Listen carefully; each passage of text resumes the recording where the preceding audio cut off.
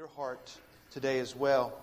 So when was a time when you would say it wasn't fair? You know, maybe it wasn't fair when you walk out this morning and it was like 0 degrees. I don't know. But when, I find that fair is something that, like we already said, it's just implanted on our DNA. And, but I've got a story that truly was not fair, okay? Mine really wasn't fair. And I'm just going to tell you so that I'll feel better and you'll feel sorry for me and maybe you'll help pay off the ticket that I have. Actually, I've already paid it. But so I used to live at a different place than I live right now. And to get to my house, you came to a stoplight and you turned right. And you went down this little road to our little house that we rented. And lived there for about 2 or 3 years, I think it was. Maybe a little less than that. I don't remember now. But invariably what would happen is that stoplight would get backed up. You know how they do? Okay? And cars would just always go to the right around the line of traffic and just turn right into where I lived. I mean, it just happened all the time, right? I mean, every single day I did this. So one day I'm riding home from work, in my truck and listening to music, okay? And I come to that stoplight and sure enough, they're backed up. No big deal. Turn on the blinker, go over into the right-hand side, go up, turn right, okay? There was a light mist that day. It was raining just a little bit. And the road down to my house kind of there was like 2 or 3 like 90-degree turns, all right? And so I'm riding along in my little pickup. And I remember every time I went around one of these turns, just for the fun of it, I mean, 16-year-olds, you should never do this. But when I'd go around that turn, I'd kind of like just, give it a little bit of gas and make the back end kind of, shoot around the turn. You ever done that? Me neither. I did that, once, twice, 3 times, 4 times into my house and buzzed around and pulled into my driveway. Music is rocking, probably like Chris Tomlin or something, and I look in my rearview mirror and there's a police officer with his lights on. And I was like, I got this look, and I'll never forget, he goes, I hadn't seen him. So I just got out of my car, which I've come to find out you should never do that. But I did, okay? I was at my house, so I got out of my car, and he had me get in my car pretty quickly. So I got back in the car, and by now, of course, all the neighbors are all looking out the window at Pastor Lowell, right? What's going on? What's going on? Here it turns out, he was behind me, clear back at the stoplight, okay? He was with me, waiting for the cars. And I buzzed around, and he's watching me, and when I first went at the first right-hand turn at the light, I did this little shoot my back end around thing, and he said, I thought, I'm going to follow this guy and see what's going on. So he went behind me the whole time. All 3, 4 times he's there watching me scoot my back end around, around these turns. Of course, he writes me a ticket. I think it was illegal right-hand turn or something like that. But here's the part that I know you're going to just be so heartbroken and want to do something to make yourself feel better. Checks can be sent to my house. That'd be fine. That very week, they put in a right-hand turn lane.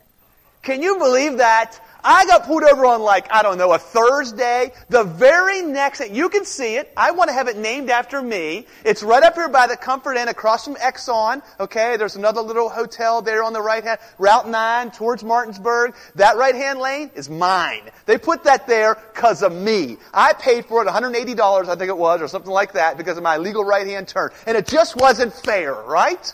No, it was fair.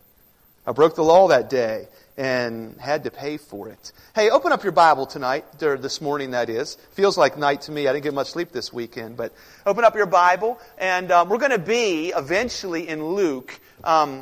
We've been walking through the life of Christ, and today what we're going to look at is how to handle injustice. Now, we force you today to think about times when life wasn't fair.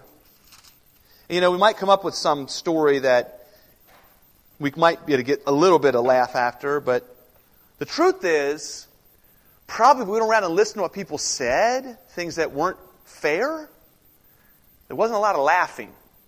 And that was on purpose.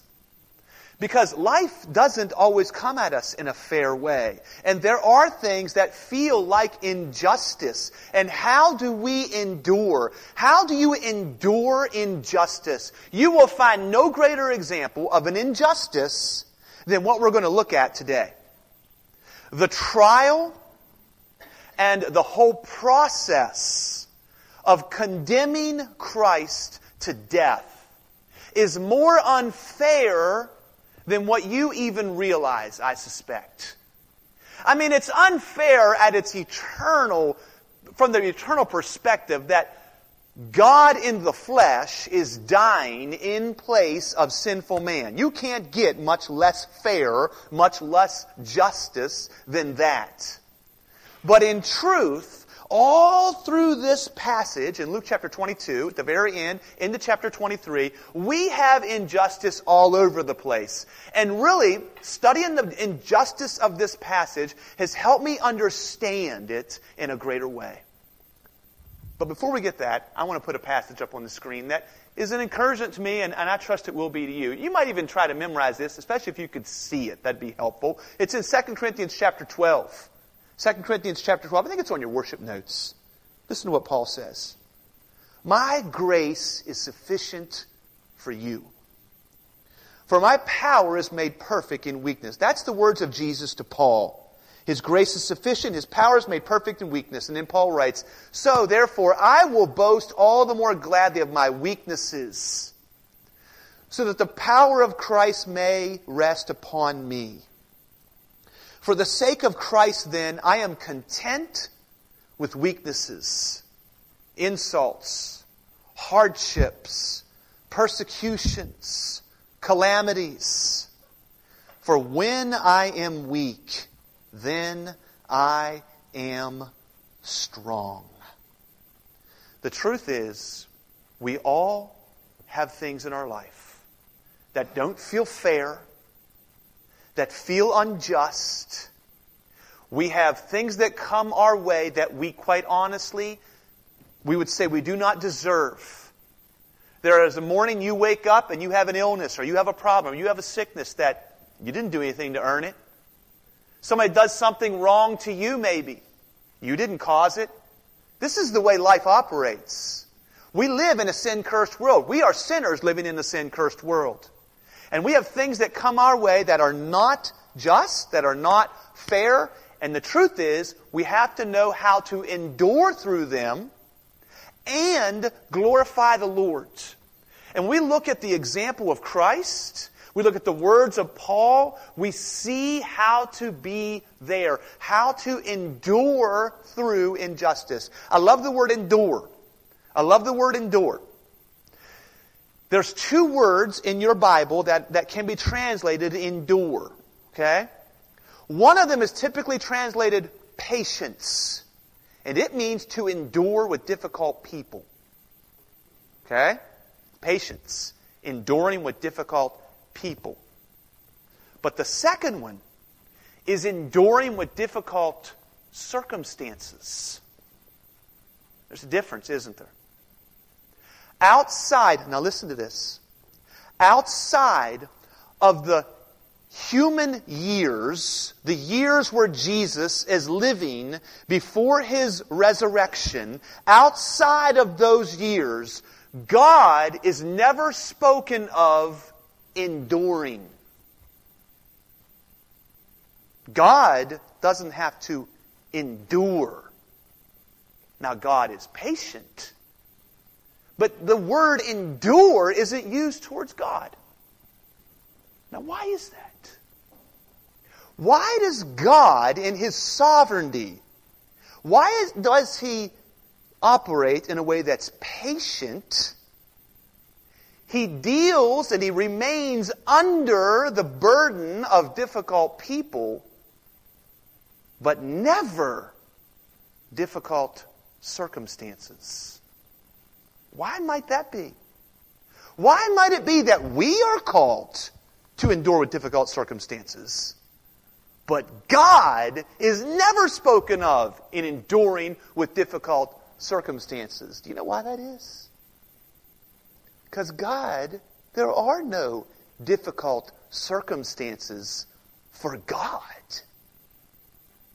Your illness, your challenge, the thing that you face, that's not difficult for God.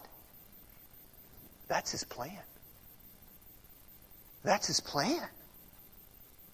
And He is working His plan in our lives. Now, we have to endure difficult circumstances. I love the word endure. It means to remain under. That's why I put a picture of a column up there. It means to remain under, to stay there underneath of it. Even though it's difficult, I stay there and hold. But for God, it's not that way at all. That thing in your life, go back up to the passage, that weakness, that calamity, that hardship, that insult, He's using these things in our lives. Now go to Luke chapter 22 and let's see this played out in the life of Jesus. Jesus is going to be on trial here, and what we need to understand is this, that when weak, and here's my first point, when weak, we must hold firmly to truth. We must hold firmly to hope. We must hold firmly to Christ. We're going to read this passage in Luke chapter 22. We're going to start in verse number 63. We're going to see Jesus doing this. He's going to hold on to truth. He's going to hold on to hope. And we can hold on to Christ. Verse 63, chapter 22. Now the men who were holding Jesus in custody were mocking Him as they beat Him. And they also blindfolded Him and asked Him and said, "Prophesy, who is it that struck you?" This cruel game of like blind man's bluff where they would put this thing on his eyes and then punch him in the face. And now they're making fun of the fact that he claimed to be a prophet. Oh, you could tell us the future. Well, then tell us who hit you, Jesus. This cruel game. And they said many other things against Him, blaspheming Him. What does that mean? He claimed to be God. And they're saying, "You are no God," as they beat Him and mocked Him. Verse 66, when day came, because many hours pass between 65 and 66. Many painful hours, many unjust hours. When day came, the assembly of the elders of the people gathered together, both chief priests and scribes, and they led Him away to their council. And they said, "If you are the Christ, tell us." But He said to them, "If I tell you, you will not believe. And if I ask you, you will not answer. But from now on, the Son of Man shall be seated at the right hand of the power of God." And so they all said, "Are you the Son of God then?" And He said to them, "You say that I am." Then they said, "What further testimony do we need? We have heard it for ourselves from His own lips."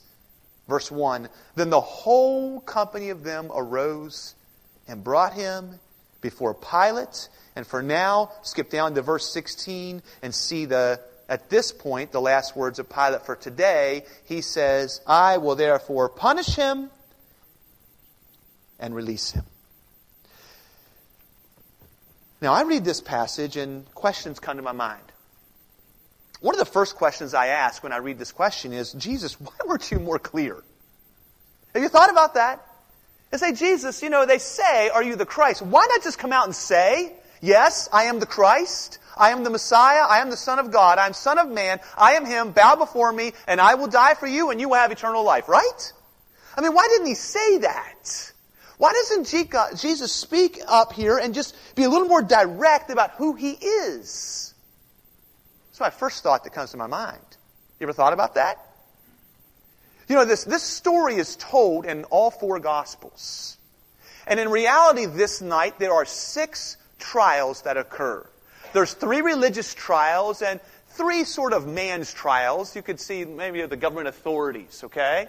So let's just walk through these. We won't have time to look at all the passages, but I want you to see what's going on. And one of the things I want you to see is how unjust this whole process is. Start with me and turn to John chapter 18. Keep your finger there. We're coming back to Luke 22 in just a minute. But I want you to turn with me to John chapter 18 first. John chapter 18. All 4 Gospels record what happened here to Jesus. We're going to look at just 2 of them today, just for lack of time. But I want you to see in John chapter 18 the beginning of this process. And I want to look at verse number 31. 31. John chapter 18. verse 13. John chapter 18, verse 13. We see the band of soldiers, the captain, and the officials of the Jews arrested Jesus. They bound him. And first they led him to Annas. For he was the father-in-law of Caiaphas, who was the high priest that year. It was Caiaphas who had advised the Jews that it would be expedient that one man should die for the people. Now there are 6 trials that happen here in the life of Jesus, in this night of Jesus. And what I want to start out with is I want to tell you how the court system's supposed to work in the Jewish system. You see, the Jews were very proud of their legal system. God had given them a plan of what they were supposed to do. You can see it in Deuteronomy. And He told them to appoint judges. And so they did that. And they had a very elaborate system, especially when it came to capital offenses. A capital offense is one that could end in the death of the person who is accused. And what happened was God led the Jewish people to establish what is called the Sanhedrin. Now, in every town where there were 120 men, you were to have a Sanhedrin. In every town with 120 men.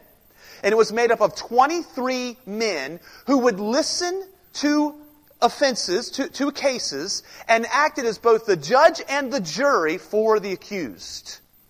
But in Jerusalem was the Grand Sanhedrin. It was made up of 70 people plus the high priest, so 71 people. And this system was made up, honestly, when you hear the way that it operated, it was derived with an idea of mercy. And there was a complete system that was arranged so that mercy could be given to the one who was accused of a capital offense. Let me tell you about some of the rules that were set in place so that mercy would definitely be there. For instance, all it took to find a man innocent was for a simple majority. Of the group of 70 men, if a majority said not guilty, you are free to go. However, to convict a man, you had to have 2 more than majority. That's just one example. So for not guilty, majority. For guilty, you had to go above that, 2 more than a majority. But the Lord didn't just do that. He also said this: if the decision was unanimous, so if all 70 people said guilty, guess what that meant? It meant that the trial was dismissed. Because it was evidence that these 70 men were not being merciful. Interesting. The accused was not allowed to testify. You could come in and say, I killed them, and you were not allowed to testify. They say to Jesus, tell us, are you the Christ? Their own law says he cannot testify against himself. Interesting. Doesn't that bring this to light now? When they said, tell us, are you the Christ? And he said, well, you say that I am. He's not allowed to testify. Other things that were true. A false witness. If you came into this courtroom and you claimed that such and such was true, and you were then found to be false, guess what? The punishment that would be for the accused, if found guilty, is now yours. Imagine that. Now that curtails the line, does it not? So there's a man there accused of a capital offense. If found guilty, he will give his life. Matthew talks about the number of false witnesses that were brought into the room, and they conflicted with one another left and right. What they should have done is dismiss the case, drug those 2 guys out in the street and killed them. That's what they should have done.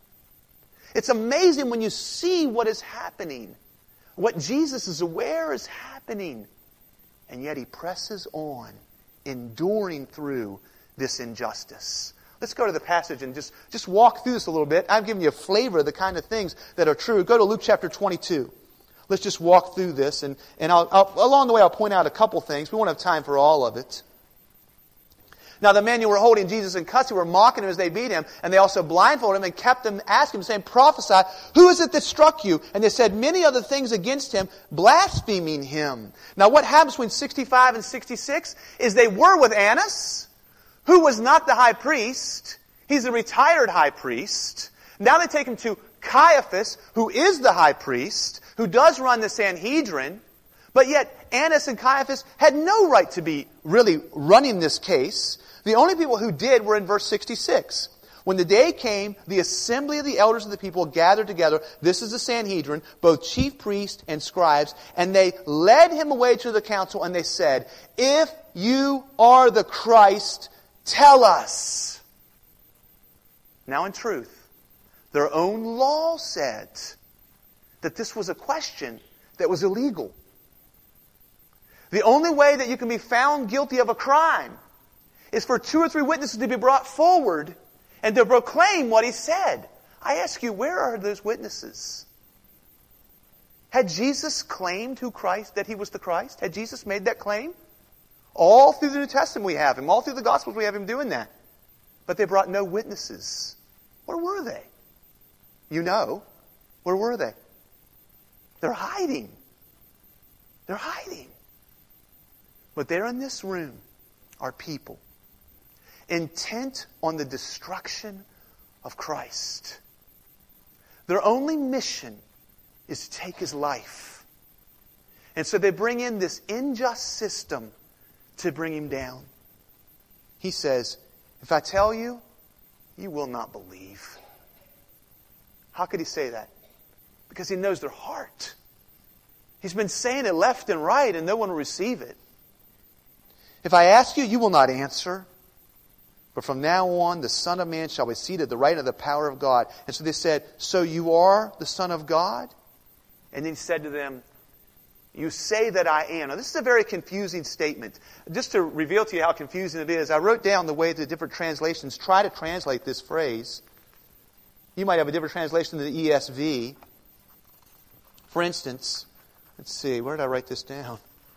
There it is. ESV says, "You have said so." In New American Standard says, "It is as you say." NIV says, "Yes, it is as you say." New King James says, "It is as you say." King James says, "Thou sayest it." The truth is, Jesus knew their heart. And what Jesus says here, when he says, "You say that I am," he's saying to them, you know in your heart. Your heart is speaking. You are revealing what is there. Will you hear it? And then they said this, "What further testimony do we need? We have heard it ourselves from his own lips." And then the whole company of them arose and brought him before Pilate. Now tell me, if you were a defense attorney, what would you say right now? You see it? How many of them arose? How many? The whole company. What would the defense attorney say? No! It's unanimous decision. There's no mercy. But they move forward. Let me say this. We all must beware of something. This doesn't just apply to the Sanhedrin and the chief priests and Annas and the Sadducees and the Pharisees. We must beware of something. And that's the blinded and seared heart of 2 things. I'm going to throw them at you both right now because I don't have time to develop it all. Jealousy and selfish ambition. The blinded and seared heart of jealousy and selfish ambition. The truth is, the Jewish leaders of the day, they were so blinded by their hatred, by their envy and jealousy and greed, that they could not see the truth. And that's the human condition. We have portrayed out in this passage man on trial and Jesus on trial. Man displays his hatred. Man displays his envy. Man displays his blinded heart, his seared conscience. And Jesus displays his mercy. Watch out for this secret sin that blinds us of jealousy. Of jealousy. Often, that's why we say it isn't fair, isn't it? I mean, is it fair that I got a ticket when I turn right? Because you know what? Everybody turns right there, right? Is it fair that I've got an infected finger because I look out there and none of you guys do? And my finger hurts, right? Is it fair that my wife left me and yours stayed there? Is it fair that my kids are doing this? Is it fair? Is it fair? Is it fair? The truth is, it's jealousy. God calls for us to endure through the trials, through the struggles, through the hardship. And the only way you endure is trust. Trust that God has a plan. You tell me, how does Jesus go through this? Knowing what is coming. We could look at Pilate. I mean, we aren't going to take the time to do it now. We're going to delve into it a little bit next week as well. Pilate, driven by his ambition. Herod, driven by his ambition. Both those men, you know what they wanted? You know what Pilate and Herod wanted? They wanted this problem of Jesus to go away. That's all they wanted. They wanted Pilate and Herod. That's all they wanted was Jesus to go away because he was in the way of their selfish ambition. Now, where do we go from here? Where do we go from here? Turn with me in your Bible to 1 Peter chapter 2. 1 Peter chapter 2. It's interesting, before the Art of Marriage seminar, Pastor Brent and I were talking about this passage. And I appreciate he directed me to this verse, and God really used it in my heart. 1 Peter chapter 2. He told me about verse number 23 and 24, but I couldn't help to read the ones before too, Brent. Verse 21. For to this you, believer, we have been called. Because Christ also suffered for you, leaving you an example so that you might follow in His steps. He committed no sin. Neither was deceit found in His mouth. When He was reviled, He did not revile in return. When He suffered, He did not threaten, but continued entrusting Himself to Him who judges justly. Now, we started our time together talking about how to endure injustice. And where I want to end is this. For the believer, there truly is no such thing. There truly is no such thing. God has a plan in our lives. God has a plan. And He is working it out. He is establishing it in your life. And He allows things like challenges. He allows things like insults. He allows things like hardships. He allows things like sufferings. Because in His just plan, He's making us like His Son. So do what the passage calls. Don't revile. When you suffer, don't threaten. When you go through this, entrust yourself to the hand of God. That's where we need to head. Let's pray.